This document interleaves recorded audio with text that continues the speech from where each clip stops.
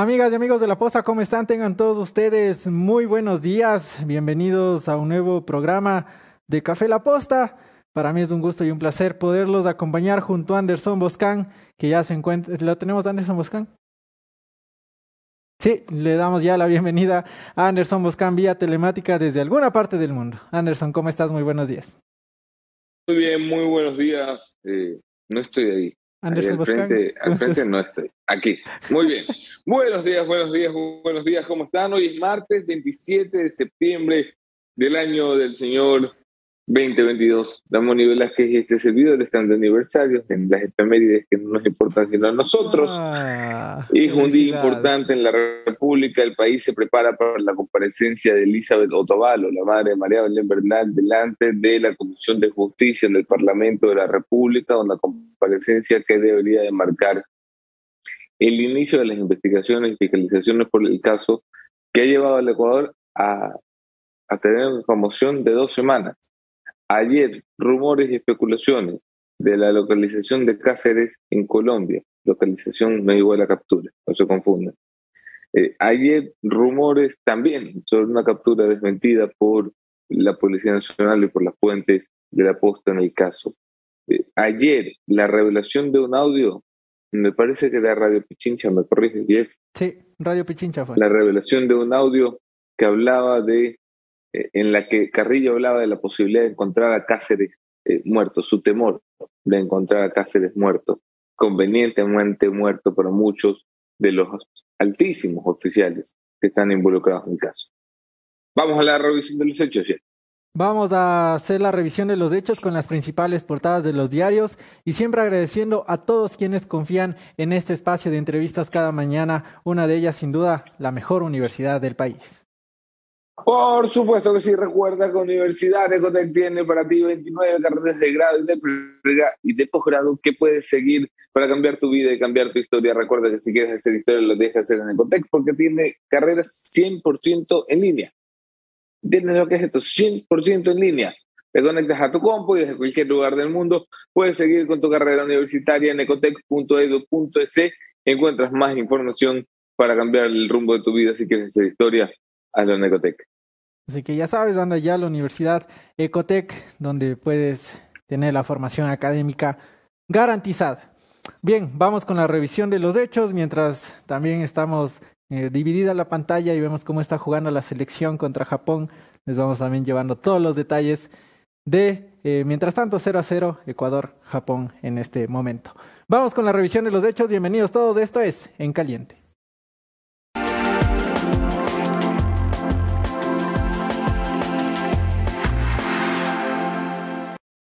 Gracias por seguir conectados a nuestra señal. Ponemos en pantalla la primera portada de diario El Comercio que titula y destaca el nombramiento de Juan Zapata como nuevo ministro del Interior. Lo ponemos en pantalla, por favor. Zapata apela a la unidad para ganarse a policías y generales. 7 días de plazo dio el presidente de la República, Guillermo Lasso, el viernes anterior para encontrar a Germán Cáceres, del principal sospechoso del femicidio hacia María Belén Bernal. 17 generales de la policía están bajo evaluación y 2 más fueron desvinculados alrededor del caso de la desaparición y muerte de la abogada. Entre las frases que se destacaba por parte de Juan Zapata ayer que fue nombrado, era de: el país requiere respuestas y no puede haber justicia si no cumplimos la misión de capturar al principal sospechoso del femicidio. He nombrado a Juan Zapata, gran profesional capacitado para brindar el apoyo que necesitamos en este momento. Eran parte de las declaraciones también del presidente de la República, Guillermo Lasso. Anderson Boscan, mientras se realizaba este nombramiento hacia Juan Zapata, se dirigían hacia la Escuela Superior de la Policía Nacional para anunciar este acto simbólico de derrumbar el edificio donde ocurrió el femicidio de María Belén Bernal. Ok. Eh, Complicada la tarea que le encomiendan al señor ministro del Interior, a quien le deseo éxito en su tarea, Juan Zapata. El teniente coronel Zapata nunca ha sido un policía de operación. Siempre fue un policía de tránsito. ¿Significa que por eso sabe menos que? No, probablemente no, pero su especialidad no son las operaciones. ¿Él va a dirigir la operación? No, la va a dirigir el comandante general. a cargo de la operación del mismísimo comandante general. Se le agota el tiempo a Salinas. Si alguien está viendo el calendario en estos días, es el comandante general Salinas, que estará esperando a que llegue el sábado, que se cumplen los 8 días para entregar la cabeza de Cáceres. Está complicado cumplir ese reto que ha impuesto el presidente para perdonarle la vida, porque las cosas no funcionan así, salvo en la mente del presidente. Daniel Novoa, Chema devolvió los $20 por la demora de ayer en la señal. Che María, el pueblo pide que esos $20 regresen al fondo común. Sandrita Kenwan, hola, saludos desde Michigan, USA. Denis Rendón, saludos desde New Jersey, son el saborcito ecuatoriano de mis mañanas. Happy Anniversary, Anderson y Moni, dice Teodorita, y saludos desde New Jersey también. Buenos días, los veo después del fútbol, tranquilo, Carlos Seas. Solo pasaba para comentar. Jeff, el shampoo no te está funcionando. ¿Cómo? ¿Cómo es eso, Jeff? ¿Cómo que no? Yo sí veo. Menos a mí. ¿Tú no sí se ves me cae. un cambio? Sí, a mí no se me cae como antes del cabello. Antes se me caía full. ¿Para qué? Ahí está, ya. Tiene que confiar usted en la palabra Jefferson Sanguña. Es para que no se caiga más el cabello, no para que le crezca. Exacto. El shampoo no le va a hacer aparecer mágicamente pelo a Jefferson Sanguña. Buenos días, feliz aniversario Anderson y Mónica, dice William Basabe. Nunca devolvieron esos $20, fueron 10. O sea, ya empezaron con el sobreprecio aquí en el chat de YouTube. Jefferson Sanguña, comentarios en la caja de Facebook. Por supuesto, nos saluda un tal José María Gil Rivas, los estoy viendo, dice, así que saludos al José María Gil Rivas, no sabemos quién será, gracias por vernos todas las mañanas. ¿Quién más nos saluda por acá? Tufa Hugo García, Stalin Andrés Villao Poveda, buenos días La Posta, felicidades. Liliana Roldán, buenos días La Posta, se le extraña la Moni, nos dicen por acá. Saludos cordiales Anderson, felicitaciones por el aniversario, está jugando Ecuador en el segundo tiempo, 0-0, estamos para ganar, dice Pasi Mario Quiroz. Anderson, mejor sin boina, te dicen, Fanny Esperanza Quito. Gracias a todos quienes nos ven. Miriam de Lourdes Lavallén, buen día La Posta. Y también un fuerte saludo a quien nos ve todas las mañanas, al tío Javib. Renatito también está por acá hoy en el programa del día. Jarif. Un fuerte abrazo al tío Jarif. Bien, vamos a continuar con más noticias, con la siguiente portada, a propósito de lo que fue el nombramiento de el señor Juan Zapata, teniente coronel. Diario Expreso destaca, la era Zapata. Sin duda va a ser compleja la nueva tarea que tendrá el nuevo ministro del Interior, Juan Zapata, que arrancó su gestión marcando una distancia entre sus objetivos y las de su antecesor, en un escenario en el que la Policía Nacional está tremendamente golpeada en cuanto al criterio de la institución. Habló de que es momento de una unidad y que hoy por hoy también será su principal objetivo, pues, el de encontrar a Cáceres para llevarlo a la justicia. Algo que agregar sobre este tema, Anderson, porque incluso abajo, en otros temas que también ha sido de conocimiento público. Sí, te voy a decir, me parece importantísimo resaltar el titular principal del Expreso, poner la mira en un caso que ha perdido protagonismo por todo el maremoto político, pero que no debe perder protagonismo. Se ha volteado un bote en Galápagos, un bote de turistas importantísimo, la principal actividad económica de la provincia y la tercera, cuarta más importante del país. Y aquí es como que no ha pasado nada. Han muerto personas porque algún irresponsable subió 34 personas donde cabían 25. Exacto. ¿Quién es la autoridad que tiene que responder por estas cosas? Porque alguien tendrá que revisar. Vamos, al avión de 90 pasajeros no le mete 110. ¿Por qué? Porque alguien la revisa.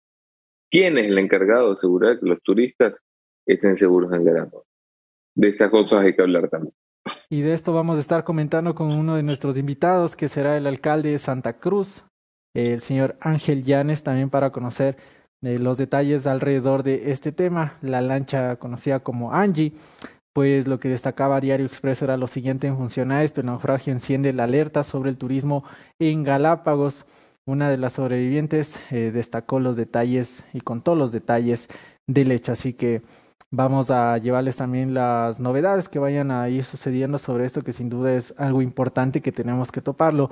Nos han hecho llegar mensajes desde Galápagos mostrando preocupación por la gente, diciendo hay que prestar atención principalmente a cómo se están manejando el tema de los botes acá para turistas porque denuncian varias cosas. Vamos desde la posta a estar poniendo atención a esto y les estaremos llevando todos los detalles. Vamos a continuar con más. A propósito de lo que Anderson contaba hace pocos minutos de lo que está haciendo esta maravilla. Shampoo Cannabis recuerda los productos de Bioamiga que no solamente tiene shampoo, sino también serum capilar. Son dos de los productos, de los tantos productos que Bioamiga ofrece cada mañana. Yo ya llevo más de un mes usando el shampoo de cannabis y sin duda que el cambio es tremendo. Antes se me caía un montón de cabello, pero de verdad. Ahora se ha reducido notablemente gracias a los productos de Bioamiga, shampoo, serum, cannabis. La mejor manera de estar protegido con productos naturales la tienes en www.cannabis.es. Muchísimas gracias a los productos de Bioamiga por confiar en nosotros cada mañana. Vamos a hacer la revisión de los hechos directamente. Nos vamos a saltar la siguiente portada, chicos, para ir con los detalles de lo que se ha conocido alrededor de este hecho, este femicidio en contra de María Belén Bernal. Escuchemos las declaraciones del presidente de la República ayer ante toda la policía, ante todos los medios, cuando hablaba precisamente de la demolición de la estructura donde habría ocurrido este hecho, donde ocurrió este hecho. Veamos, por favor. Que la justicia, la fiscalía, los jueces hayan obtenido de este edificio todas las pruebas necesarias para llegar a las conclusiones que determinen claramente el nombre del responsable, sus cómplices y sus encubridores. Una vez que aquello haya sucedido, es decir, tengamos la certeza de haber obtenido todas las pruebas necesarias, este edificio será derrumbado, señora directora. Derrumbaremos este edificio y empezaremos a construir en este lugar un nuevo edificio que dé inicio a un nuevo concepto de la Escuela Superior Policial. Y este concepto es inspirado en el respeto a la mujer. El respeto a la mujer en un ambiente seguro, sin muros, sin tanta oscuridad. Bien, las declaraciones del presidente, criticada la acción por mucha gente, diciendo que incluso la misma señora Elizabeth Otavalo, madre de María Belén, dijo que ella no quiere derrumbes de nada, de estructuras de nada, lo que quiere es justicia. Las críticas le cayeron por esta acción también al presidente. Probablemente la declaración más desacertada del presidente. Yo entiendo lo que quisieron hacer. Lo entiendo porque suelo ser comprensivo con los estúpidos. El presidente, que le haya sugerido esta idea, mira, quería hacer un gesto, pero es que el Ecuador no le está pidiendo gestos. O sea, los gestos se hacen después de los resultados. Si hubieran ya atrapado a Cáceres, si la madre de la víctima tuviera algo de paz y no un Estado que se le va encima, no solo que lo abandona, que se le va encima, porque así de miserables están siendo algunos en el Estado. Si hubiese verdad, entonces haz el gesto que te da la gana. Pero no me digan que quieren bajar las aguas del cabreo que tiene la gente con gestos. Esto es como que simbólicamente repartieran pan en Carondelet mientras la gente se sigue muriendo de hambre en la calle. La gente no quiere el símbolo, quiere el pan. La madre de María Belén Bernal no quiere un símbolo, quiere verdad y justicia. ¿Qué es problema de la fiscalía? Entonces no se metan. Si el problema de la fiscalía, no se metan en el gobierno. Pero hasta donde recordamos, ha sido el gobierno y el Estado el que ha permitido que María Belén desaparezca primero y se asesinara después. Bien. Ok, vamos a estar analizando este hecho también. Hoy desde las 10 de la mañana nos trasladamos a la Asamblea Nacional donde estará doña Elizabeth Otavalo, donde estará hablando en 3 lugares, o sea, en la misma Asamblea, pero en la Comisión de Garantías Constitucionales, ante el Pleno de la Asamblea Nacional y en la Comisión de Justicia. Los detalles de nuestras redes y atentos también a lo que vaya. ¿Eso va a ser hoy o mañana? Hoy. Hoy habla delante del Sí. Pleno de la Asamblea Nacional. Hoy habla delante del Pleno de la Asamblea Nacional. Para mañana están citadas las autoridades. Mira tú. Pregunta, ¿por qué le hacen esto de ir a 3 lugares dentro de la misma Asamblea? Verás, de lo que yo conozco, ella pidió hablar ante el Pleno, le pidió al presidente Virgilio Saquicela, entonces el presidente dijo ok. El segundo también que comentó acá el presidente de la Comisión de Justicia, Alejandro Jaramillo, que también doña Elizabeth le había pedido. La tercera, la de garantías constitucionales, desconozco totalmente. Esa me llamó mucho la atención, de hecho va a ser la primera donde vaya a hablar y esa es liderada por... Esa es la que Cabascango. maneja Ferdinand. No, esa es la de Cabascango, si no estoy mal. Ya, la de Cabascango. Pero es comisión del correísmo. Es comisión del correísmo. Sí, hasta donde la memoria me llegaba, esa es la que el correísmo usaba. Bueno. Allí, ¿qué opinas tú de la declaración del presidente? Ha sido muy polémica, hay gente... No he visto a nadie defendiendo la declaración del presidente, ni siquiera el gobierno. ¿Pero qué piensas tú? A ver, yo creo que ahorita, diga lo que diga, el presidente va a quedar muy mal. Primero porque su gobierno y sus funcionarios no han tenido el tino para tratar el tema, han soltado cualquier cosa. Y segundo porque también considero lo que dice doña Elizabeth. Es decir, lo que ella no quiere ahorita es ningún símbolo de nada. Tienen que responder las autoridades y darle la justicia, pero más que la justicia, la verdad de lo que sucedió. Y atrapar al principal sospechoso, porque bien lo decía la señora Elizabeth, la fiscalía y la policía lo dejaron ir cuando lo tenían ahí declarando. Y las 2 instituciones lo dejaron ir. Entonces... Dice Martín Ramos, es una declaración acertada porque esto sería presentar un precedente para los policías de una época oscura. Que no está mal tampoco, ¿no? Es un buen punto. O sea, al final del día vas a recordar dentro de la escuela, ¿no? O sea, te van a seguir recordando, eso pasó ahí. Salvo que derrumben esto con los policías que no hicieron nada dentro. Yo no entiendo el presidente. El mejor presidente, Martín, entiendo tu punto de lo simbólico. El mejor presidente que puedes marcar para la policía es llevarte preso a los 12 policías que tenían que intervenir según la ley y no intervinieron. Y presos en condición de la figura que utilizan, femicidio por omisión. Exacto. Y sin duda el ver ya digamos, una acción más concreta va a ser lo que todos vamos a estar atentos. Y bien lo mencionabas. Oye, había un meme muy bueno ayer de la primera obra de Lazo va a ser destruir un edificio. Estaba espectacular. Fuerte.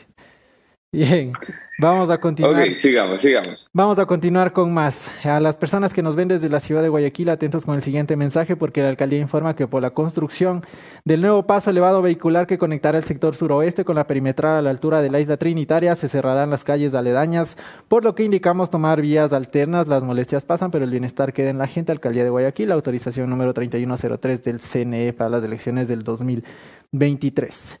Vamos a seguir con más noticias y... apenas se daba el hecho de este acto simbólico que lo lideró el presidente de la República. Por otro lado, se pronunciaba la madre de María Belén Bernal, doña Elizabeth Otavalo. En una entrevista con Ecoavisa decía lo siguiente. Cierre simbólico, hoy a las 11 de la mañana. ¿En qué me beneficia un cierre simbólico? ¿En qué? ¿Van a cerrar la escuela? Eso es un cierre simbólico. ¿Qué vamos a poner? 2 cintitas y de pronto hasta cortar para inaugurar el castillo de Grayskull nuevamente. ¿Quién me garantiza que me dice la verdad? Señor presidente, yo no quiero cierres simbólicos. Quiero verdad. ¿Qué le pasó a mi hija el 11 de septiembre? Bien. Palabras de la madre María Belén Bernal diciendo lo único que quiero es la verdad. Y ojalá se pueda llegar a ese punto donde todos los ecuatorianos estamos expectantes de este punto en específico. Anderson. Oye, es muy loco, ahora se me acaba de hacer el cuestionamiento en mi cabecita. ¿Cómo el gobierno sigue planteando cosas alrededor del caso de María Belén sin hablar con la familia? Oh. O sea, del caso, 2 semanas después, el gobierno no puede tomar contacto con Elizabeth Otavalo y decirle, oiga, señora, ¿le parece a usted si nosotros demolemos la escuela? Cosa que antes de pasar vergüenza en público, la madre le diga, no sea tonto, yo lo que quiero es que ayude a la fiscalía a conseguir la verdad. O que cierre la escuela definitivamente, o lo que sea. Pero van a tener un medidor. Esto como consejo de vida gratuito. Hombre, si ya van a decir tonterías todas las semanas, pregúntenle antes a la familia, ¿no? Y es de las cosas que también reclamaba doña Elizabeth, ¿no? Dijo, me llamó una vez el señor Diego Ordóñez para expresarle su apoyo, desde ahí nunca más. Habló en su momento con la secretaria de Derechos Humanos, donde incluso quedó mal la secretaria porque le desmintió de manera pública, hasta ahí. Pero sí, el presidente de la República, naranjas. O sea, no ha tenido contacto y lo dijo en su momento aquí en el programa. Así que veamos cómo se va desarrollando este punto de la búsqueda del señor Cáceres en torno al femicidio de María Belén Bernal. Vamos a continuar con más noticias y para continuar con la siguiente noticia, a todos ustedes que se están preguntando por qué últimamente Luis Anderson y yo estamos vistiendo de mejor manera, con estas camisas tremendas, con nuevos ternos, nuevas boinas, nuevo todo, es porque alguien confió en nosotros. ¿De quién se trata, Anderson Boscan?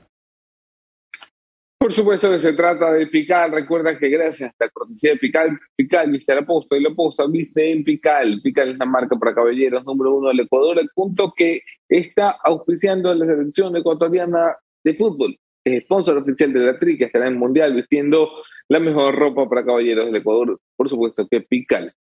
Y hablando de la Tri, minuto 70, continúa 0-0 el encuentro entre Japón y Ecuador que se desarrolla en estos momentos que están jugando. Bien, vamos a continuar con más. Vamos a seguir con más noticias. Las primeras declaraciones del nuevo ministro del Interior, el teniente coronel Juan Zapata, decía lo siguiente sobre su nuevo cargo y los retos que va a tener de ahora en adelante. Escuchemos. Y pedimos a la ciudadanía un voto de confianza. No es el momento para la división, no es el momento para la política. La seguridad no puede ser politizada. Tenemos que hacer un profundo llamado, pero muy sincero y muy sentido, a una gran cruzada cívica de convergencia nacional, porque esto es un objetivo común de absolutamente todos. Y para eso necesitamos seguir caminando en esta lucha que nos hemos trazado. Y aquí necesitamos el compromiso de todos. Aquellas valientes mujeres, aquellos colectivos ciudadanos, especialmente de mujeres, que de manera justa alzaron su voz de protesta, les invitamos a hacer el seguimiento y trabajar en equipo. El equipo es la mejor fórmula, es la fórmula perfecta para conseguir los objetivos comunes. Vengan y trabajan. Vamos a tener un ministerio de puertas abiertas. Queremos trabajar juntos en estas políticas, fortalecer estas políticas de Estado y erradicar esta violencia. Parte de las declaraciones del nuevo ministro del Interior, también escuchemos lo que decía por el nombramiento de Juan Zapata como ministro del Interior, pero en esta ocasión el presidente de la República. Escuchemos y volvemos para comentar.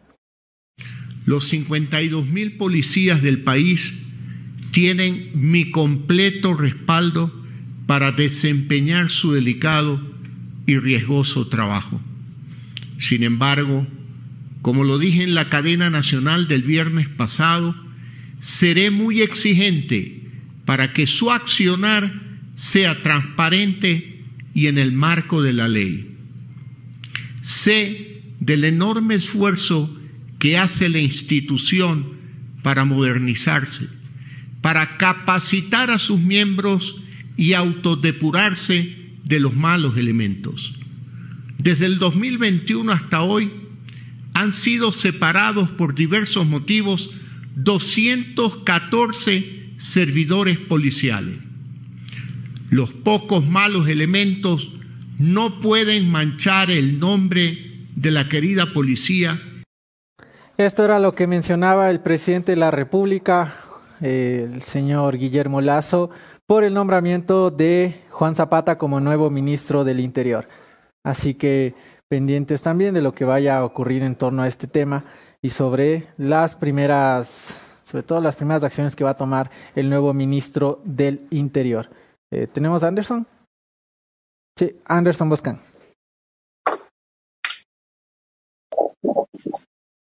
Ok.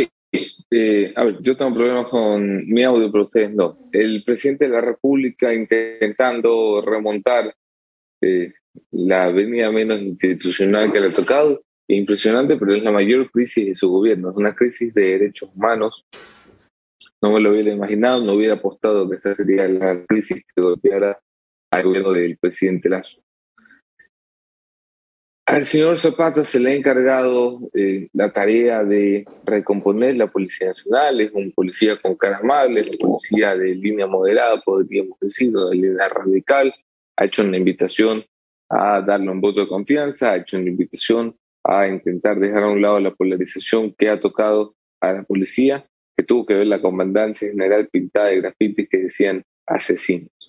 El señor Carrillo, los audios ayer no terminamos de pasar todos y que ya han ido circulando por allí, hablaba de no les mandaba a echar gas a las feministas que estaban afuera y a los activistas que estaban afuera y a los familiares que estaban afuera porque no era el momento, decía también. Si hubiera sido el momento, mira tú no hubiera terminado esto. El desprestigio de la policía en cifras que maneja la presidencia ha alcanzado el 92%. 92% de los encuestados de este país consideran que la policía es una institución venida a menos. Muy duro. Muy duro el reto que va a tener el nuevo ministro del Interior y por supuesto estaremos hablando de este tema con uno de nuestros invitados, el excomandante de la Policía Nacional, señor Juan Carlos Barragán, también nuestro primer invitado que ya está en estudios y vamos a mantener una conversación, va a ser con el presidente de la Asamblea Nacional, el señor Virgilio Saquicela, y finalmente no nos olvidamos de Galápagos, lo sucedido ayer, estará con nosotros el alcalde de Santa Cruz, el señor Ángel Llanes. Y sobre uno de nuestros invitados, el presidente de la Asamblea Nacional, el señor Virgilio Saquicela, daba las siguientes declaraciones en las que exhortaba al presidente de la República para que se haga una reunión dentro del Consejo de Seguridad del Estado. Veamos lo que decía el presidente de la Asamblea Nacional. El Estado está obligado a decirle la verdad al Ecuador. Para ello, creo que el gobierno tiene que tener la capacidad de una reestructuración de la Policía Nacional. Sabemos de que su doctrina es la paz social, pero para llegar allá habrá que ver desde cómo se acepta a quienes ingresan a prepararse, desde cómo se les imparte la educación respectiva y obviamente su formación. No se trata solamente de eliminar la cúpula de la Policía Nacional, se trata de su reestructuración. Oficiado el día de hoy al señor presidente de la República para que de manera inmediata pueda citar al Consejo de Seguridad del Estado a una sesión extraordinaria en donde podamos, como Estado, dialogar sobre las políticas públicas que tienen que adoptarse, sobre la reestructuración de la Policía Nacional, sobre el combate al crimen organizado, sobre todo lo que tiene que ver con seguridad de los ecuatorianos. Bien, vamos a estar ampliando estos detalles con nuestro invitado, así que pendientes todos. Y cerrando las noticias del día de hoy, llevarles también la siguiente recomendación. ¿Por qué? Si estás perdiendo cabello, tienes que ir a Harmonix Clinic. Recuerda que si estás perdiendo cabello y no sabes qué hacer, Harmonix Clinic tiene la solución. Recupera, regenera, fortalece y activa el crecimiento del cabello con resultados reales y permanentes. Harmonix Clinic, la clínica de tu salud capilar. Estamos ubicados en el Telégrafo y la Avenida de los Chiris. Para más información, contáctanos ya al 0988 16 36 65, 0988 16 36 65, Harmonix Clinic, la solución para ti. Finalmente, lo sucedido en Galápagos era ya de conocimiento público y se pronunciaban las distintas autoridades. Vamos con la foto número 6, chicos, por favor, que es del comunicado de la Armada, que mencionaba que se va a realizar o se está tratando de coordinar la conformación de una comisión de investigación internacional en el que apoye principalmente Israel, país de donde uno de los fallecidos era. Así que vamos a estar hablando de esto también. Y quien más se pronunciaba era el señor Patricio Caicedo, el director de espacios acuáticos de la Armada, que daba más información del hundimiento de esta embarcación Angie, donde lamentablemente fallecieron personas. Escuchemos las declaraciones del señor Caicedo y volvemos. Es evidente que la tripulación de la embarcación de pasajeros Angie, que naufragó, se estaba comunicando con su armador, porque la lancha que llegó con combustible pertenece al armador. No llamó a la autoridad marítima ni al ECO 911 de que estaba en una emergencia, porque esa lancha tiene 3 motores y me imagino que ellos estaban tratando de ponerlas en marcha y no lo lograron. Con 3 motores realmente es poco probable que los 3 se dañen al mismo tiempo. Desgraciadamente eso ocurrió y es evidente que solamente estaban coordinando con su armador por el combustible y por el arreglo de los motores. Solamente a las 19 horas, cuando ya se ven perdidos, dan aviso de emergencia y ahí nosotros inmediatamente entramos a actuar. Bien, Anderson Boscan, ¿algo que agregar antes de ir con nuestra primera entrevista? No, hombre, lo siento mucho, pero tengo graves problemas para escuchar. Continúo hasta que producción me pueda arreglar a mí lo mío. Ok, vamos a continuar con nuestro primer entrevistado y recordarles también que el siguiente mensaje, si estás tú buscando un respaldo en el tema de auditoría y contabilidad, tienes que ir con Ecovis porque siente el respaldo de un auditor externo que brinde valor en tu gestión. Ecovis y su red internacional de firmas está comprometida con la calidad en su servicio y promueve las buenas prácticas en la emisión de informes financieros. De Ecovis está acreditado ante todos los organismos de control. Sus contactos los puedes ya ver en pantalla. Oficinas en Quito y Guayaquil. La mejor manera de estar respaldado en el tema de auditoría y contabilidad la tienes con Ecovis. De esta manera vamos con las entrevistas del día. Nuestro primer invitado, el presidente de la Asamblea Nacional, señor Virgilio Saquicela. Bienvenidos todos. Esto es Café La Posta. ¿Pierdes demasiado cabello? En Harmony's Clinic, la calvicie ya es un problema del pasado. Con nuestra fisioterapia capilar, recupera tu cabello, detén la caída y activa su crecimiento. Combinamos tecnología láser, fórmulas comprobadas a nivel mundial y profesionales calificados. Cientos de casos de éxito con resultados reales y permanentes. Somos Harmony's Clinic, la clínica de tu salud capilar.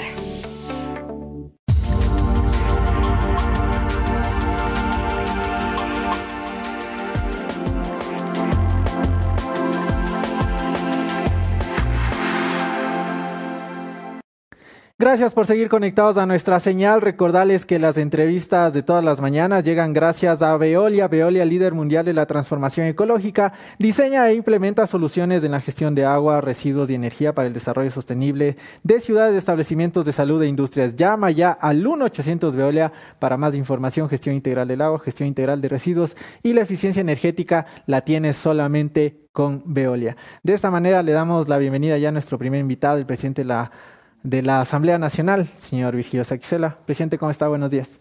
Buen día. A las órdenes. Gracias también por aceptar la entrevista del día de hoy.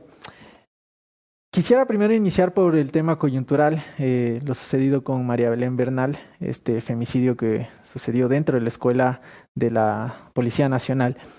Hoy va la señora Elizabeth Otavalo, va a hablar 3 veces en la Asamblea Nacional, en la Comisión de Garantías Constitucionales, ante el Pleno y ante la Comisión de la Justicia. Muchos de los que se preguntan es, ¿por qué y cómo sucedió esto? ¿Le llamó usted doña Elizabeth para pedirle el espacio o cómo sucedió? Bueno, un saludo a toda la audiencia de La Posta. Reitero el agradecimiento por la invitación.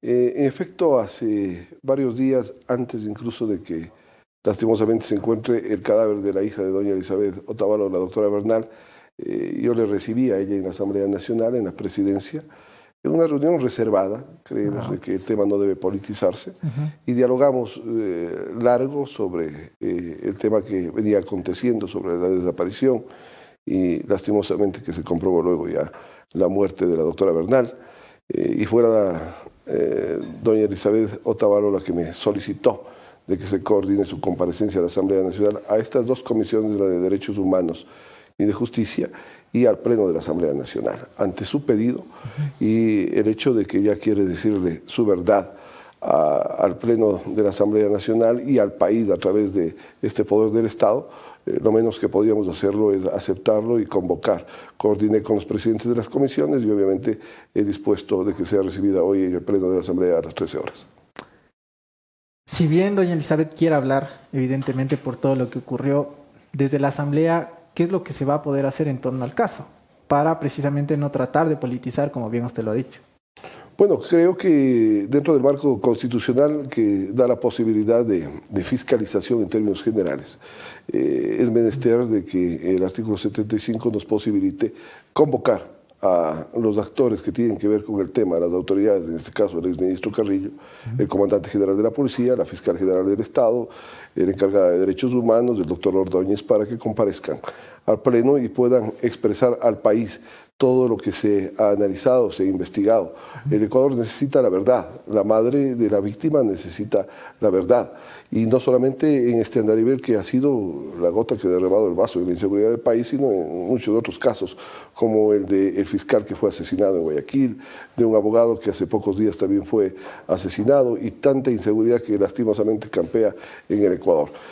Será ya el Pleno de la Asamblea posiblemente el día de hoy el que determine una de las comisiones permanentes donde se dé el análisis, la investigación y un informe dentro de ese marco de fiscalización que nos corresponde a nosotros, y obviamente exigir dentro de ese mismo marco que la Fiscalía General del Estado realice todas las diligencias que prevé la ley y que soliciten las partes involucradas en el caso para que se aclare esa verdad al Ecuador.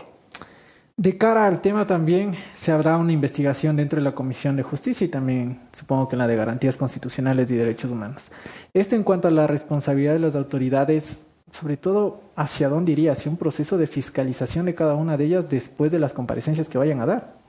Bueno, yo creo que tiene que haber seriedad y justamente por eso comparto que el Pleno decida el día de hoy a qué comisión tiene que ir el tema, para evitar de que existan varios escenarios y se politice justamente el mismo. Será ya esa investigación, ese análisis que se realice dentro de las comisiones, todos los datos que se puedan recabar, los que posibiliten de que con seriedad el Parlamento Nacional, de encontrar responsabilidad en algunos de los funcionarios públicos que están sujetos a control político de la Asamblea Nacional, pueda o no iniciar un proceso de fiscalización político por este caso o por estos casos.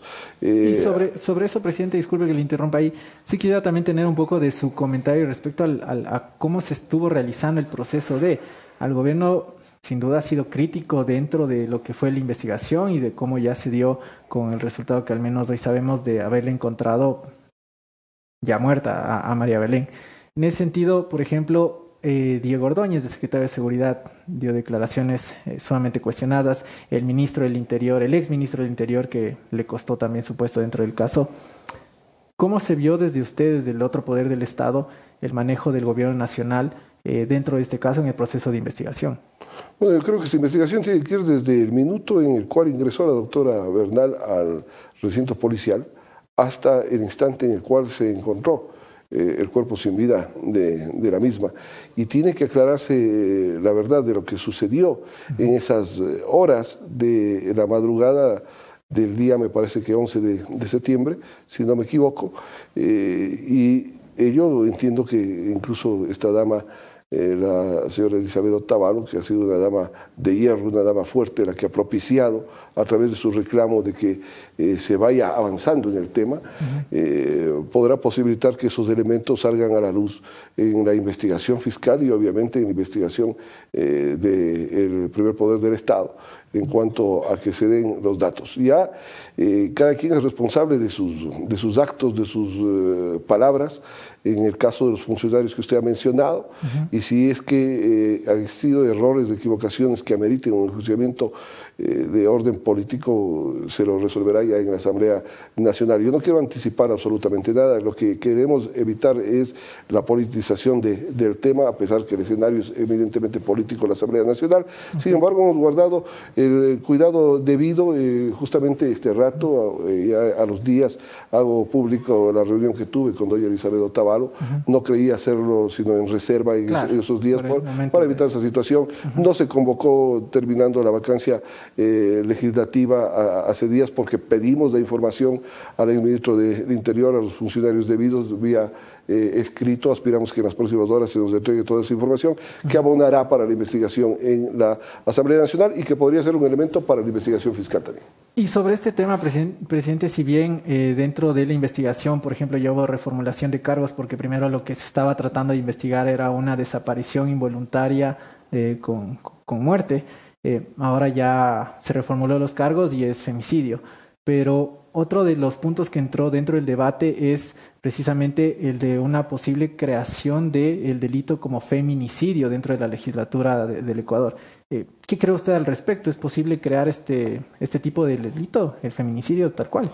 Bueno, es obligación de la Asamblea tratar el tema de seguridad o de inseguridad, dependiendo de la óptica, y buscar soluciones. Justamente ayer me reuní con el presidente de la Comisión de Seguridad, con Ramiro Narváez, y existe ya un informe para primer debate de un cuerpo normativo de reforma a todos los cuerpos que tienen que ver con seguridad en el país, que fue una iniciativa del Ejecutivo, pero que la Comisión lo ha reestructurado, e incluso ahí se tocan temas como las cárceles del país, del SDAI, que no mismo tiene a quien responder y por lo tanto no tiene una responsabilidad, y obviamente hay que hablar de medidas alternativas en cuanto a las sanciones de los delitos. Muchas de las veces alguien roba un celular, va 2 o 3 años preso a la cárcel y se especializa y sale como un hombre que tiene mayor conocimiento del delito. Podría buscarse penas alternativas buscando en el derecho comparado, en otras legislaciones para resolver estos temas. Entonces, hay que hablar de la inimputabilidad de los menores de edad. Claro, ¿no? Que es otro de los puntos también que ahorita está ocurriendo. La mayoría de delitos se ven menores de edad. Se aprovecha la delincuencia de los menores de edad para poder cumplir con el sicariato que se ha suscitado en Guayaquil en los últimos días. Habría que buscar tratar esta temática. Hay que hablar del tema de la seguridad en su conjunto, y tiene que ser este tema estatal. No creemos que hay que echarle la culpa a un sector político o a un sector de los poderes del Estado, solamente al Ejecutivo en cuanto a las políticas. Por eso es que yo he hecho una convocatoria, o mejor dicho, he solicitado al presidente de la República, siendo parte como presidente de la Asamblea del Consejo de Seguridad Pública y del Estado, de que se convoque una sesión. Justamente ahí está el presidente de la República, el vicepresidente, el presidente de la Asamblea, el presidente de la Corte de Justicia, está todos los organismos de ¿Y ha tenido ya alguna respuesta, presidente? No hemos tenido una respuesta, recién lo enviamos el día de ayer. Entiendo que el señor presidente convocará en los próximos días y podremos ahí, de acuerdo con el artículo 7 de la normativa que rige la materia, poder sugerir, recomendar al presidente políticas del Estado y también comprometernos con la legislatura.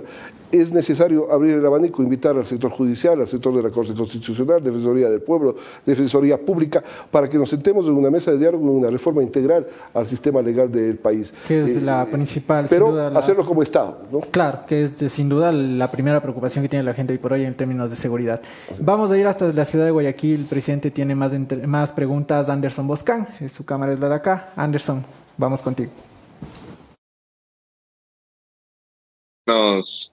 Muy buenos días. Lamento haberme perdido el principio de la entrevista, estaba con problemas de retorno. Lo único más difícil que aguantar una sesión de la Asamblea es intentar hacer el programa por Zoom, presidente. Así que bienvenido, buenos días. Permítame cambiar el tema. Suspendió usted, y eso fue la última noticia que tuvimos con el nombre de Virgilio Saticera, suspendió usted una sesión en la que se votaba la reconsideración de la votación con la que se salvó el Consejo de la Judicatura de juicio político. ¿Esa sesión va a ser reinstalada en algún momento en la vida? ¿Vamos a estar en este limbo de forma permanente? ¿Ya tienen los votos para comerse el Consejo de la Judicatura? ¿Qué nos puede contar? Anderson, buen día, un gusto saludarle. Respecto del tema puntual, se suspendió esa sesión en virtud de que justamente el asambleísta Flores, jefe de la bancada de gobierno, me solicitó de que no podía tratarse uno de los puntos del cual era ponente y por lo tanto se tenía que suspender. En el tema de fondo no estuvo la ponente para esbozar una nueva moción como lo establece la normativa parlamentaria y por lo tanto no existía moción y no podía mandarse a votar. 30 días tiene el presidente de la legislatura a partir del día de la suspensión para poder poner nuevamente en conocimiento del Pleno la continuación de esta sesión o de cualquier otra que se encuentre suspendida. Lo haremos ya en los próximos días. Justamente el tema álgido del fallecimiento de la doctora Bernal ha dispuesto de que podamos citar estas sesiones en la presente semana para que sea tratado en el Pleno de la Asamblea y otras temáticas de interés también nacional.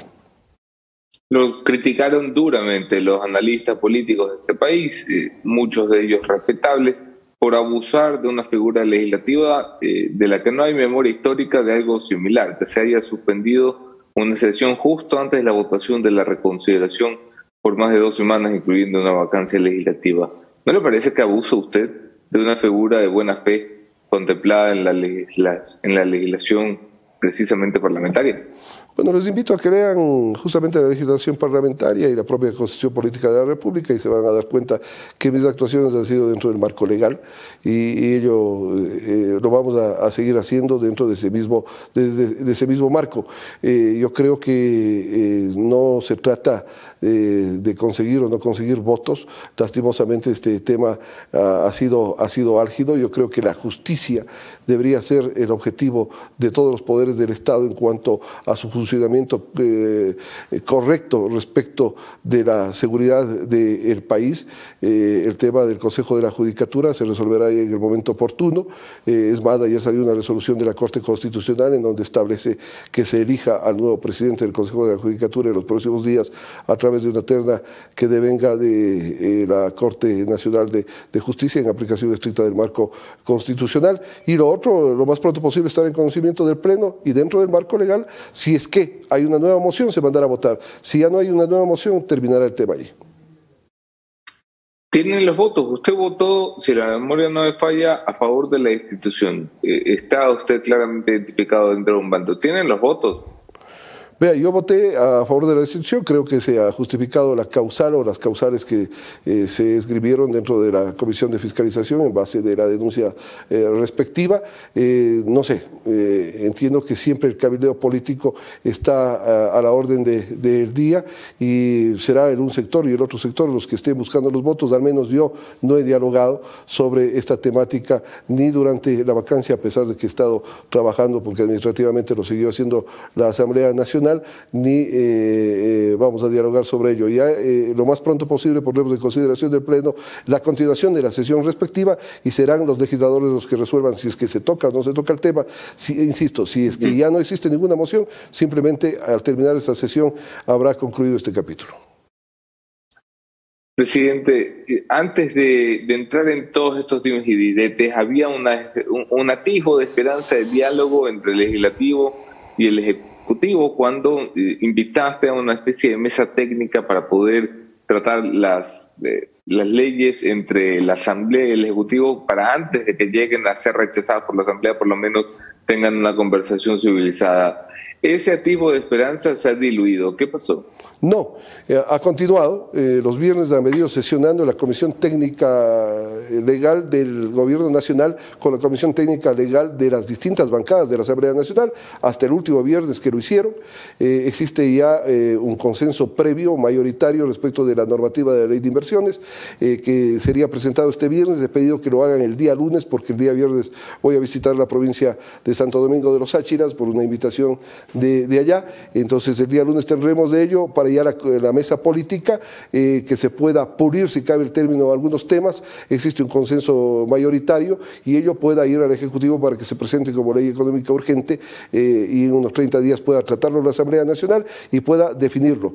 Al existir este acuerdo previo y al estar involucradas las distintas bancadas del Poder Legislativo, creemos de que se dará la aprobación de esta normativa. Es decir, durante la vacancia, como indico, seguimos trabajando en esta temática y en otras temáticas administrativas. Importantísimo lo que dice. O sea, en los próximos días la Asamblea tendrá lista, bueno, la Comisión Técnica de Ejecutivo Legislativo tendrá lista la ley en la que las partes están de acuerdo como proyecto de ley de inversiones. Esto para que pueda ser remitida y enviada a la Asamblea Nacional para la producción como ley económica urgente. Es decir, la ley que fracasó y que motivó la ruptura entre Ejecutivo y Legislativo está a la vuelta de la esquina. Sí, yo creo que es positivo, con el diálogo se pueden llegar a consensos. Obviamente habrán algunos capítulos en los cuales ya no se tratarán porque no existe el consenso, pero la mayoría de esta ley, que es importante, sobre todo en el tema de zonas francas, que puedan posibilitar... Hombre, lo que se había dicho siempre, ¿no? Que salga el libro complicado, que era el libro de temas financieros. De tema monetario, y en el resto existe consenso. Si se hubiese votado por capítulos meses atrás, a lo mejor estábamos ya con esa normativa en vigencia. Vendrán otros temas como el tema laboral, que es obligatorio tanto del legislativo cuanto del ejecutivo tratarlo. Se necesita una flexibilización sin ir en detrimento de los derechos adquiridos del trabajador ecuatoriano, pero hay que darle la posibilidad a que mucha gente que no tiene una hora de trabajo a la semana pueda tener un día, 2 días o 3 días con una nueva normativa, poniéndole candados también a la viveza criolla de que se quiera dejar una contratación actual por una nueva normativa, y eso hay que hacerlo con seriedad dentro del Parlamento y dialogando con el Ejecutivo. Ok, tu relación personal con el Ejecutivo, ¿a través de quién es, presidente? ¿Cuál es el canal que tienes para comunicarte con el presidente de la República? Porque entiendo que directamente no volvieron a hablar. Sí, no hemos vuelto a conversar personalmente con el señor presidente de la República. De parte mía estamos abiertos al diálogo. Temas de seguridad, tema laboral, son esenciales y es que es necesario conversar. Institucionalmente lo podemos hacer las veces que sean necesarios. Es más, invito al señor presidente de la República para buscar ese andarivel, ese camino que es necesario. Institucionalmente hay que fortalecerle al país. Con quien dialogo frecuentemente es con el asambleísta Flores, que es el jefe de bancada, con quien hemos hablado de algunas temáticas, se me ha solicitado algunos puntos para poderlos del orden del día. Lo hemos hecho porque esto es democracia, hay que defender la institucionalidad, pero también hay que dialogar y hay que hacerlo entre los poderes fundamentales del Estado, que es el legislativo y el ejecutivo. Presidente, en la recta final de la entrevista, y agradeciéndole también por su tiempo, solamente para enfatizar en lo que acaba de decir, ¿el tema del texto de la ley de inversiones se presentaría esta semana? A ver, el próximo lunes se entregaría de las mesas técnicas de la mesa política para ya una revisión final, y entiendo ya con ese consenso será el Ejecutivo el que pueda presentar en los próximos días, mediados de octubre, calculo yo, a la Asamblea como económico urgente, y en 30 días tendría que estar resuelto. Ok, por otro lado, permítame insistir en el tema de la sesión sobre el Consejo de la Judicatura y el juicio político. ¿Para cuándo? ¿Cuándo se va a reinstalar esta sesión? Yo creo que a más tardar la próxima semana. La próxima semana. Porque esta semana están convocadas ya las sesiones que tienen que ver con los asuntos que usted conoce, del fallecimiento de la doctora Bernal, algunas otras temáticas. El martes vamos a convocar la ley que reforma varios cuerpos normativos respecto de la seguridad, que nos hemos comprometido con el presidente de la comisión, Ramiro Narváez, y aspiramos de que ahí se toque ya en primer debate incluso temáticas como la inimputabilidad de los menores de edad y situaciones de sanciones o penas alternativas que irían a combatir el hacinamiento en las cárceles, el tema de la estructuración del SNAI, que no responde a nadie, no tiene la calidad de una Secretaría de Estado como para estar sujeto a fiscalización. Es necesario tratarlo, que tenga un presupuesto establecido para que busque una luz al final del túnel en el problema de las cárceles de este país, donde me decía Ramiro Narváez de que una visita in situ que había realizado la comisión a alguna cárcel del Ecuador, se llega y el agua es que llega a la primera habitación, y muchas de las veces el excusado lastimosamente tienen los presos que coger el agua y llevar para distribuirse. Esos temas tienen que ser tratados. ¿Y esta ley es del primer informe, es del informe final? No, es para primer debate. Y eso nos da la posibilidad de que durante 90 días podamos, tanto el Ejecutivo, el sector judicial, el Legislativo, la sociedad civil, poner insumos que combatan a la seguridad. Este momento es el momento del diálogo. Aspiremos que en el Consejo de Seguridad Pública y del Estado podamos dar, como dice el artículo 7, insumos al gobierno nacional para esas políticas del Estado. Esto es una cuestión de todos, no es una cuestión solamente de un sector. No nos rasguemos las vestiduras diciendo que el uno es culpable y el otro es inocente. No, todos somos responsables, todos tenemos que remar para el mismo lado. Finalmente, ¿qué opina el presidente de la Asamblea Nacional sobre la propuesta del Ejecutivo dentro de la consulta popular de disminuir el número de asambleístas? ¿Qué opinión le merece a usted, presidente? Yo desde un inicio dije que estaba de acuerdo en la reducción del número de asambleístas en el país. Sin embargo, creo que conforme se lo ha propuesto, atentaría en contra de la representatividad, sobre todo de las provincias, ¿no? De las más pequeñas. Y de las provincias pequeñas, las del oriente, que tienen algunas 3 legisladores en este momento, pasarían a tener 1. ¿no? Usted está de acuerdo, pero sabe que... pero se aumenta el número de asambleístas nacionales, pero lastimosamente y en política siempre los electos son de las provincias denominadas grandes, Pichincha, Guayas, y no hay esa representatividad de las provincias pequeñas. ¿Por qué? Porque los legisladores también reclamamos, no solo legislamos y fiscalizamos, también dentro del marco de fiscalización reclamamos vialidad, salud, educación para nuestras provincias pequeñas que siempre han sido relegadas históricamente, no por el actual gobierno, sino por los gobiernos de turno. Perfecto, son las declaraciones del presidente de la Asamblea. Muchísimas gracias, presidente. Jeff, gracias, Anderson. Un saludo. Pudieron ustedes escuchar las declaraciones, las reflexiones, dos puntos importantes sin duda de lo que nos acaba de mencionar el presidente de la Asamblea Nacional. Primero, el texto por parte de la Comisión Técnica para la Ley de Inversiones que se estaría ahí entregando el día lunes, y él prevé que a mediados de octubre el Ejecutivo mande el texto final como ley económica urgente para que se tramite esta ley en un nuevo intento del gobierno nacional. Y por otro lado, la reinstalación de la sesión donde tiene que ver con el juicio político de la Judicatura, sin duda va a ser la próxima semana a más tardar, según lo que ha podido decir aquí en Café La Posta. El conteo ahí, Jeff, no sé, tú que eres el chico legislativo de La Posta, pero yo que soy un humilde campechano que pregunta, el conteo allí está a 1 o 2 votos de lado y lado. Sí. O sea, cuando preguntas al oficialismo, dicen, bueno, estamos ahí en la pelea por un voto, y la oposición te dice, mira, estamos ahí en la pelea por un voto, 2 votos. Sí, hasta lo que yo tenía entendido, 3 votos, les faltan 3, para Chaolín y a sus casas. 3 votos. Ay. Veamos, tienen hasta la próxima semana en este cabildeo. Vamos a continuar con la siguiente entrevista, y para dar paso a la misma, a todos ustedes recordarles que la mejor conexión en todo momento la tienen con Claro, porque estamos comprometidos con mejorar la calidad de vida de todos los ecuatorianos, llevando conectividad a cada rincón del país para generar más oportunidades. Claro que conectamos Ecuador siempre gracias a Claro. Aquí está Claro por Ecuador, toda la información. Vayan ya a todas sus redes sociales, ahí pueden tener más información al respecto. ¿Me confirman, por favor, si es que tenemos a nuestro siguiente invitado para darle paso? Los chicos del CERVA. ¿Sí? Ok. A ver si es que nuestro invitado, el excomandante de la Policía Nacional, el señor Juan Carlos Barragán, nos puede ayudar encendiendo su cámara y también su micrófono para poder comenzar la entrevista. Bien, lo tenemos ya. Anderson Boscán, tomas la posta de esta siguiente entrevista. Buenos días. A ver si se ve una ventanita, nomás que parece que hay mucha luz.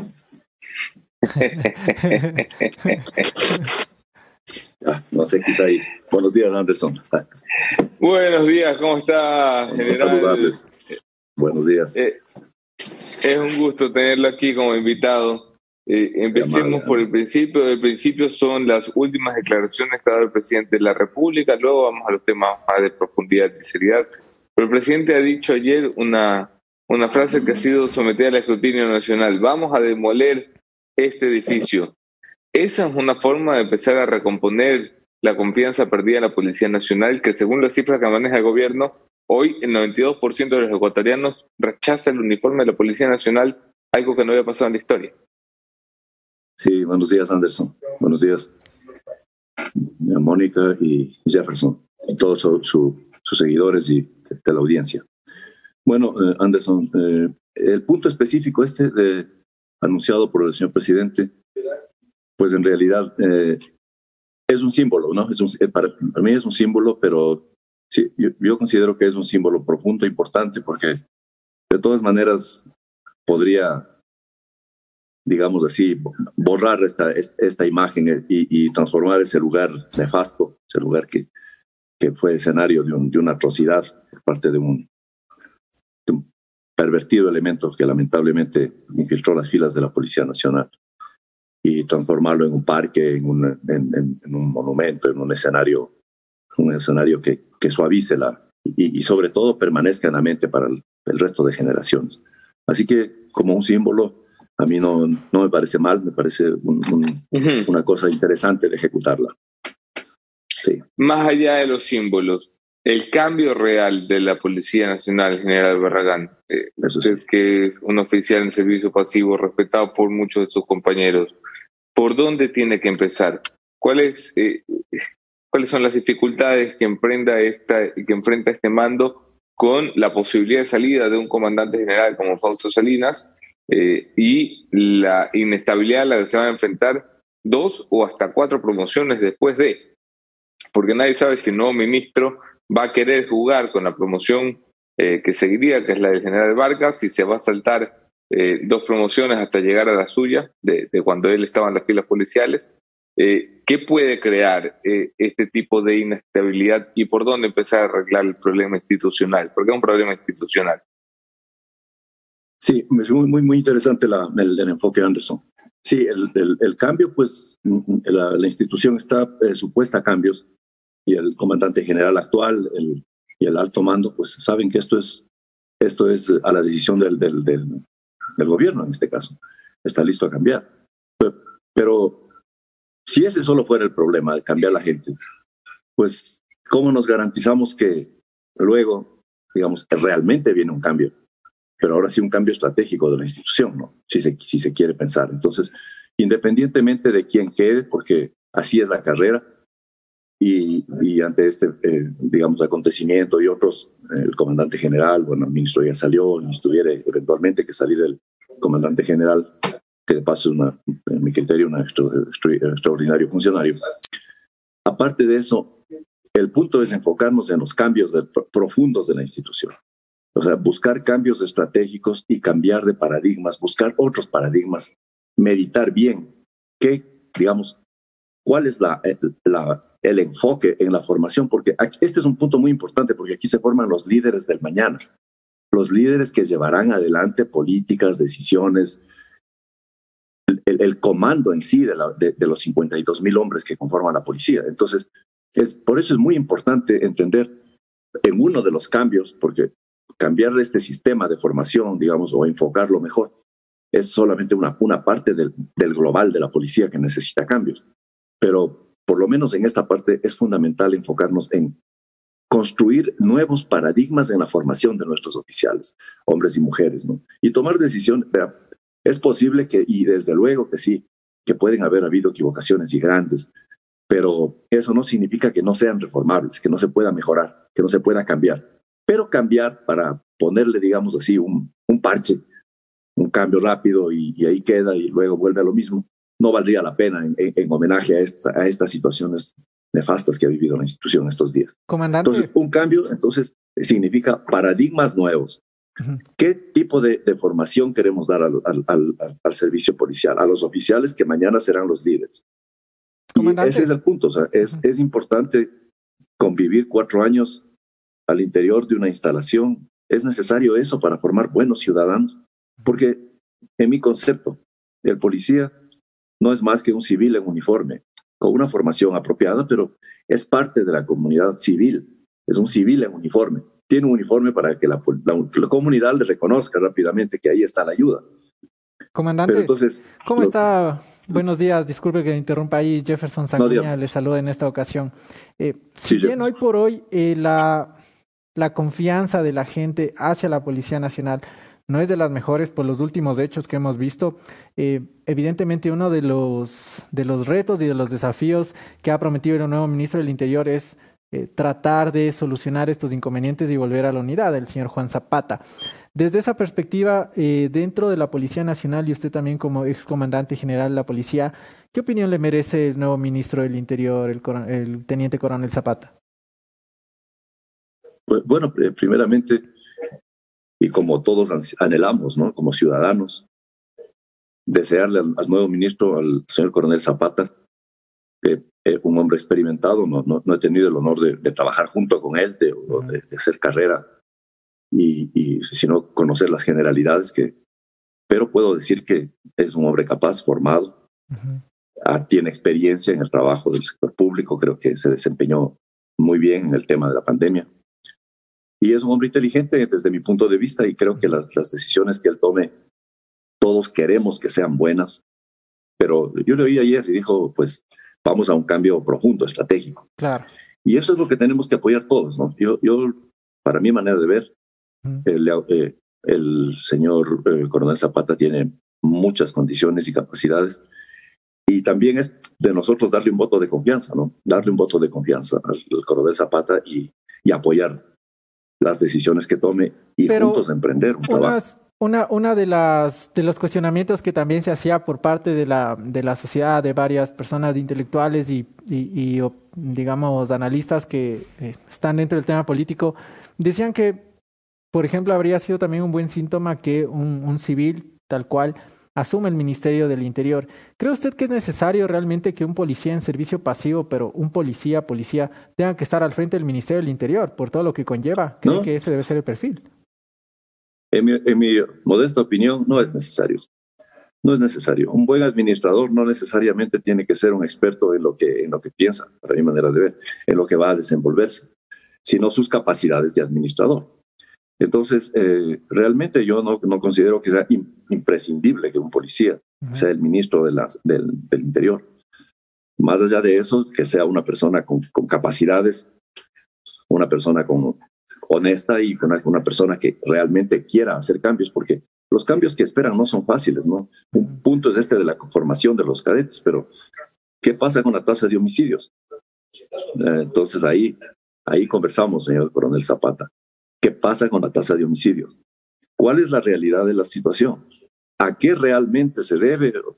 ¿Dónde está realmente el profundo problema? Porque si hablamos de credibilidad de la policía, la comunidad tiene el pleno derecho de desconfiar cuando tiene miedo.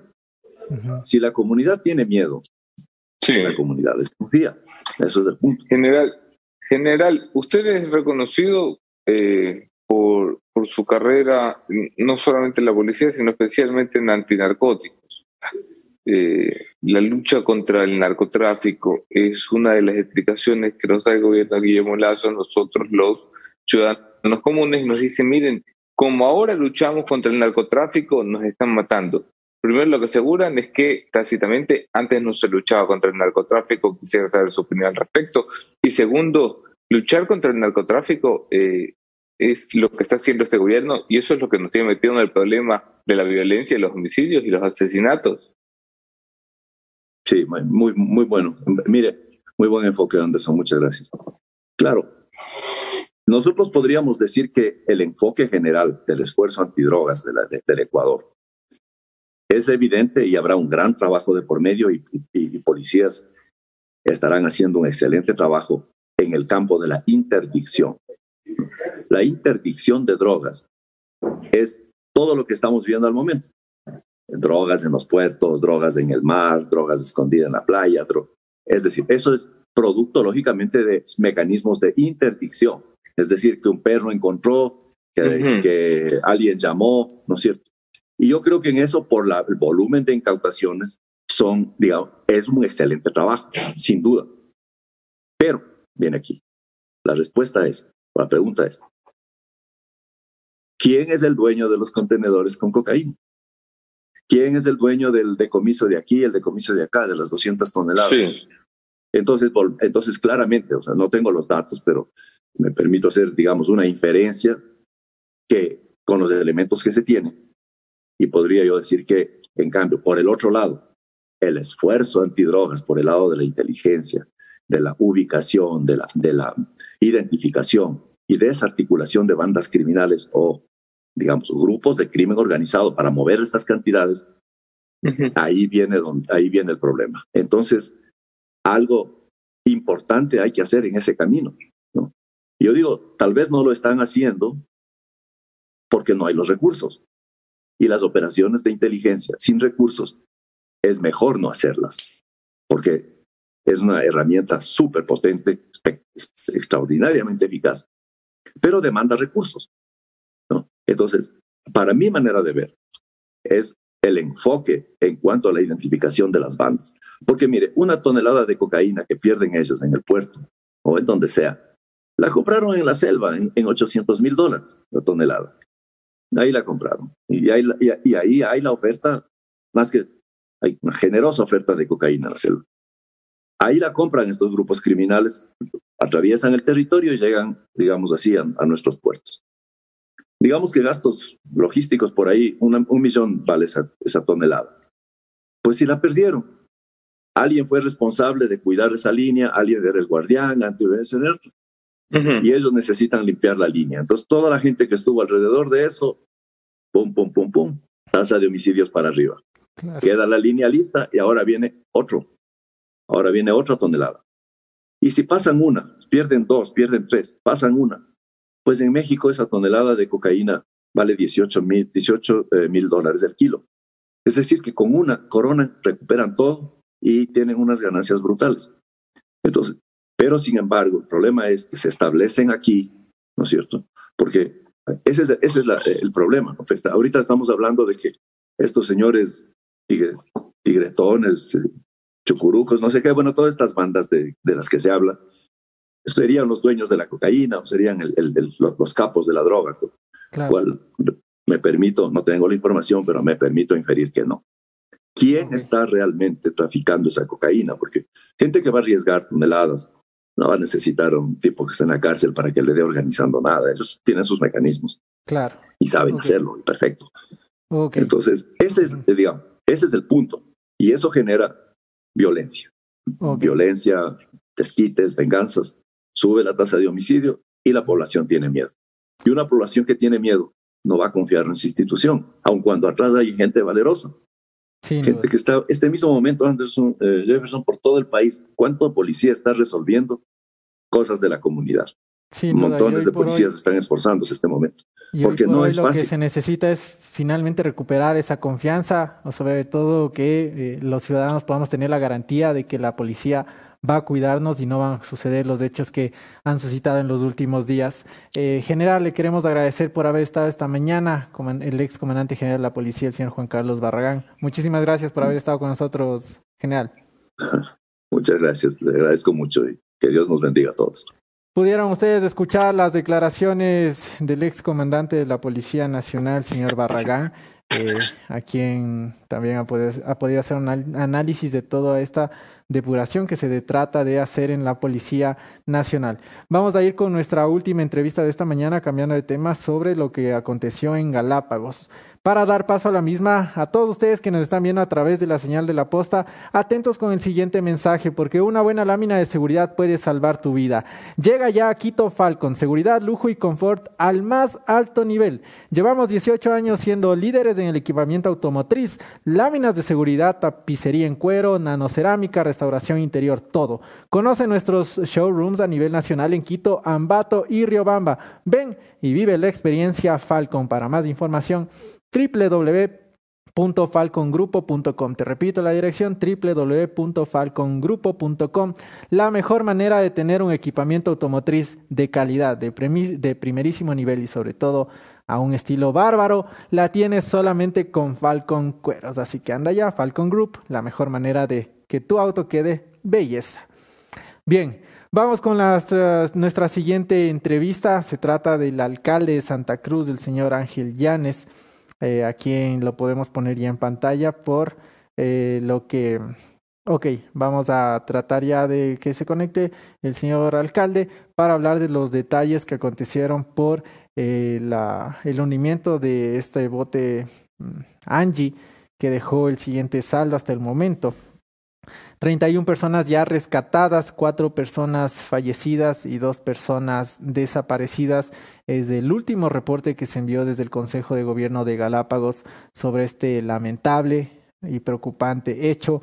Ayer veríamos imágenes, por ejemplo, publicamos en nuestras redes sociales de la gente, de la indignación de la gente protestando, diciendo: necesitamos control sobre muchos de los botes que navegan y que prestan el servicio de turismo en Galápagos, porque a veces no cumplen con las normas y pues es necesario ponerle ojo a esto. ¿Por qué? Porque el turismo sin duda es uno de los principales ingresos a nivel nacional y Galápagos evidentemente referente cuando se habla de realizar turismo aquí en Ecuador.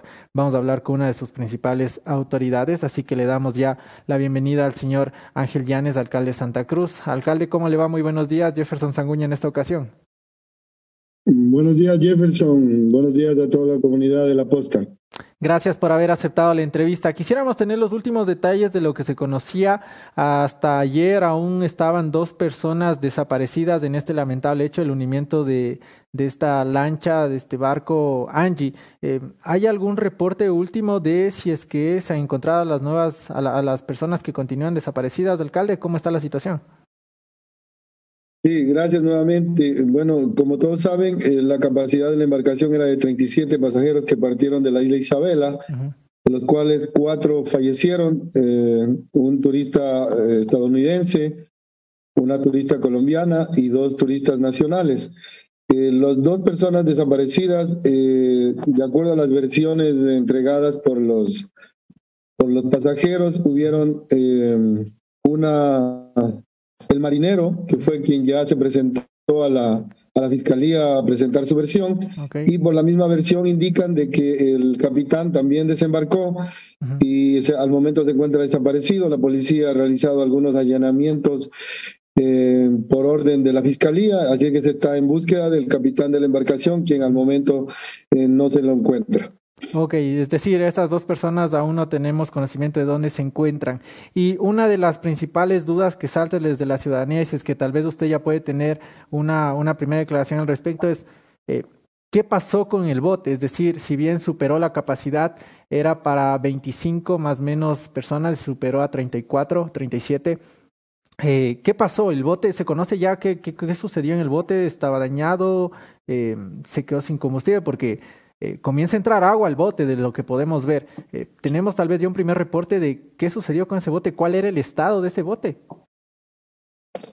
Bueno, las investigaciones aún siguen, la autoridad marítima es quien tiene que dar el reporte, pero como usted lo dice, en primera instancia fallaron los motores y luego también, a lo que usted indica, hay una embarcación que se les favorece en primera instancia y les entrega combustible, prenden nuevamente los motores y parece que como siguió el fallo y estaban cerca de arribar a puerto, la embarcación, en el momento que se apaga, el oleaje lo lleva hacia la orilla y posiblemente eso hizo que la embarcación sucumbiera frente a las piedras en la costa de Tortuga Bay y los pasajeros tuvieron que lanzarse al agua y con la terrible noticia de que 4 personas pues se ahogaron y fallecieron. Oiga, alcalde, ¿y cuántos botes que prestan este servicio tiene, por ejemplo, hoy por hoy? No sé si tenemos el dato a nivel Galápagos o desde Santa Cruz, tal vez, que prestan este servicio. Eso por un lado. Y por otro, ¿qué tanto o con qué frecuencia se hacen los controles? Porque lo que vimos ahí, ninguno de los pasajeros tenía el chaleco salvavidas, que yo recuerdo que siempre, cuando tuve la oportunidad de estar allá, siempre le ponen el chaleco en cualquier embarcación. Ahí no. ¿Cuántos botes cuenta hoy por hoy para prestar ese servicio Galápagos? Y segundo, ¿qué tanto, con qué frecuencia se hacen las inspecciones para que cumplan con los protocolos de seguridad? Bueno, no tengo el número exacto de embarcaciones porque existen embarcaciones tanto de San Cristóbal, de Isabela y Santa Cruz, pero los controles se los realiza una vez al año de manera obligatoria y los controles tienen que ser permanentes. Cada uno tiene que responder dentro de su jurisdicción. Por ejemplo, en Santa Cruz, donde nosotros estamos, nosotros tenemos un cobro de $1 por pasajero por el uso de la infraestructura de muelle y se hace un control en primera instancia con el armador del número de pasajeros y luego de pasar la inspección de la Agencia de Bioseguridad, los pasajeros pasan al muelle y antes de embarcarse, un representante de la Capitanía de Puerto hace el control del número de pasajeros y de la capacidad que estos tienen, tanto en número de pasajeros, en chalecos salvavidas, en combustible y en todos los artefactos o instrumentos de navegación. Alcalde, permítame intervenir aquí, alcalde Llanes. Soy Anderson Boscán. Mucho gusto, gracias por aceptar la invitación. ¿Le está diciendo usted que hubo un inspector en el muelle que vio que se subían 34 personas a un bote donde solo caben 25 y no hizo nada? A ver, le voy a aclarar. Yo le dije que en Santa Cruz tenemos ese protocolo. La embarcación partió de la isla Isabela y justamente eso se está investigando porque ese protocolo lo tienen que realizar también en cada uno de los puertos. La Capitanía de Puerto de Isabela no ha entregado todavía el reporte, pero como ustedes mismos ya lo vi que ustedes pasaron el SARPE tiene primero una impresión de un número de pasajeros, luego tiene nombres escritos a mano y eso hace presumir de que el exceso de pasajeros hubo y la negligencia de la Capitanía de Puerto de Isabela es evidente por haber dejado zarpar una embarcación con esas consecuencias que tenemos en el momento. Madre mía, es muy grave. El impacto que esto puede tener en el turismo, la principal actividad económica de Galápagos, entre los perjudicados y los damnificados de esta tragedia, hay ciudadanos alemanes, hay ciudadanos americanos, hay ciudadanos extranjeros, que no es que su vida importe más que la de los ciudadanos ecuatorianos, pero sí es que sus países son los principales turistas que ingresan a Galápagos. El impacto, ¿cuál puede ser, alcalde? Bueno, es doloroso siempre las pérdidas humanas, vengan donde vengan, y pues eso le ha dolido mucho al pueblo de Santa Cruz y de Galápagos. Justamente por eso el día de ayer manifestaron todo su coraje y su ira por eso, y así que hay que tomar los correctivos necesarios, pero también esto afecta fuertemente al turismo de Galápagos y Santa Cruz. Recordemos que el 85% de la economía de Galápagos es en base al turismo, y también afecta al turismo ecuatoriano, porque cuando los turistas vienen a Galápagos se quedan también 1 o 2 días o muchos días más visitando el Ecuador. Así hay que retomar las acciones pertinentes para que existan los controles necesarios de las autoridades que tienen que ver con este transporte, como es el Ministerio de Turismo y la Subsecretaría de Puertos, para poder hacer un control exhaustivo con Capitanía de Puerto y la Armada del Ecuador para que esto no vuelva a suceder. Ok, vamos a estar pendientes de cómo se vayan a desarrollar las investigaciones por allá. Alcalde, y más bien le agradecemos por haber estado esta mañana con nosotros. Muchísimas gracias. Muchas gracias a ustedes, un buen día.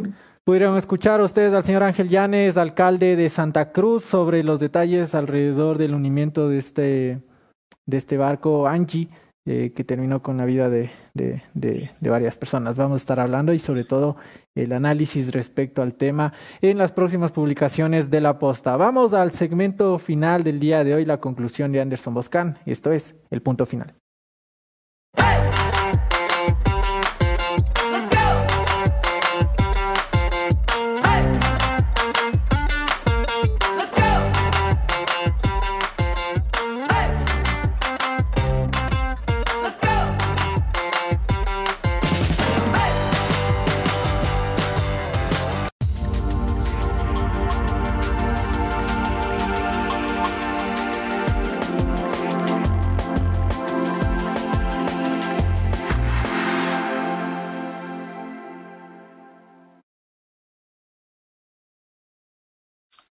El presidente de la República ha anunciado su primera obra en el gobierno de Guillermo Lasso, es la demolición de un edificio.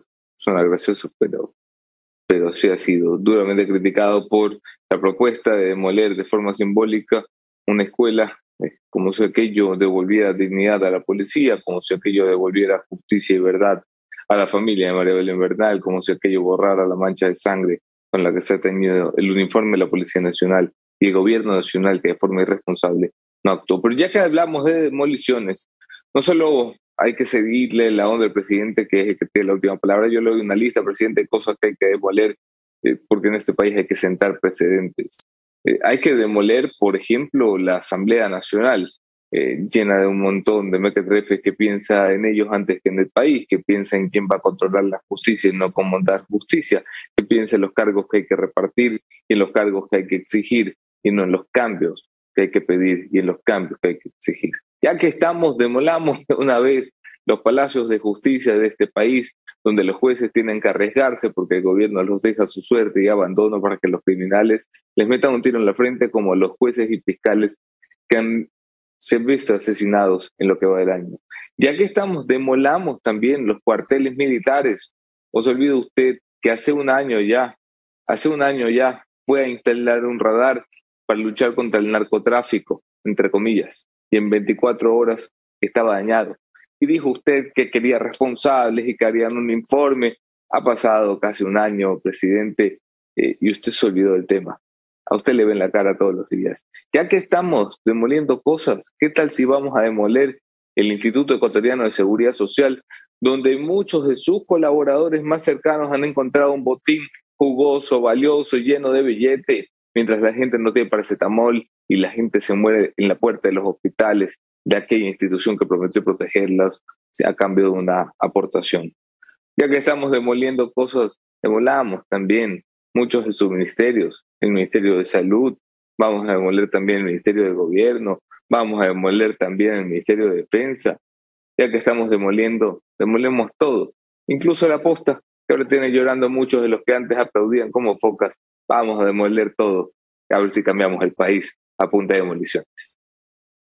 Bien, esta ha sido la conclusión de Anderson Boscan, que como siempre y todas las mañanas llega gracias a Colasil, porque estamos en el día 15 del reto Colasil. No hay nada mejor, no ha habido nada mejor en mi vida que haber conocido Colasil, porque todos me están preguntando, qué chévere, qué bacán que estés tomando colágeno. Y les digo, no, esto no es colágeno. Es el mejor generador de colágeno, el más concentrado y absorbible a nivel mundial. Gracias a Colasil por confiar en nosotros todas las mañanas. Ahí vamos, día 15 del reto. Anderson Boscan, ¿también estás en el reto o qué?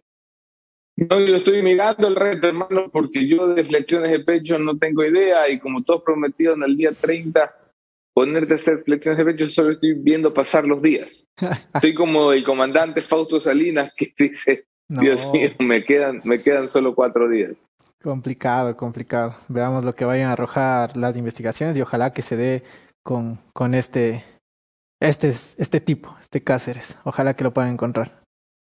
Ojalá. Jefferson Sanguña, Anderson Boscan, esto fue Café La Posta. Gracias por estar conectados, por compartirnos, hacernos número 1 en Spotify, en YouTube y en Facebook. Gracias a todos. Gracias, que tengan un excelente día.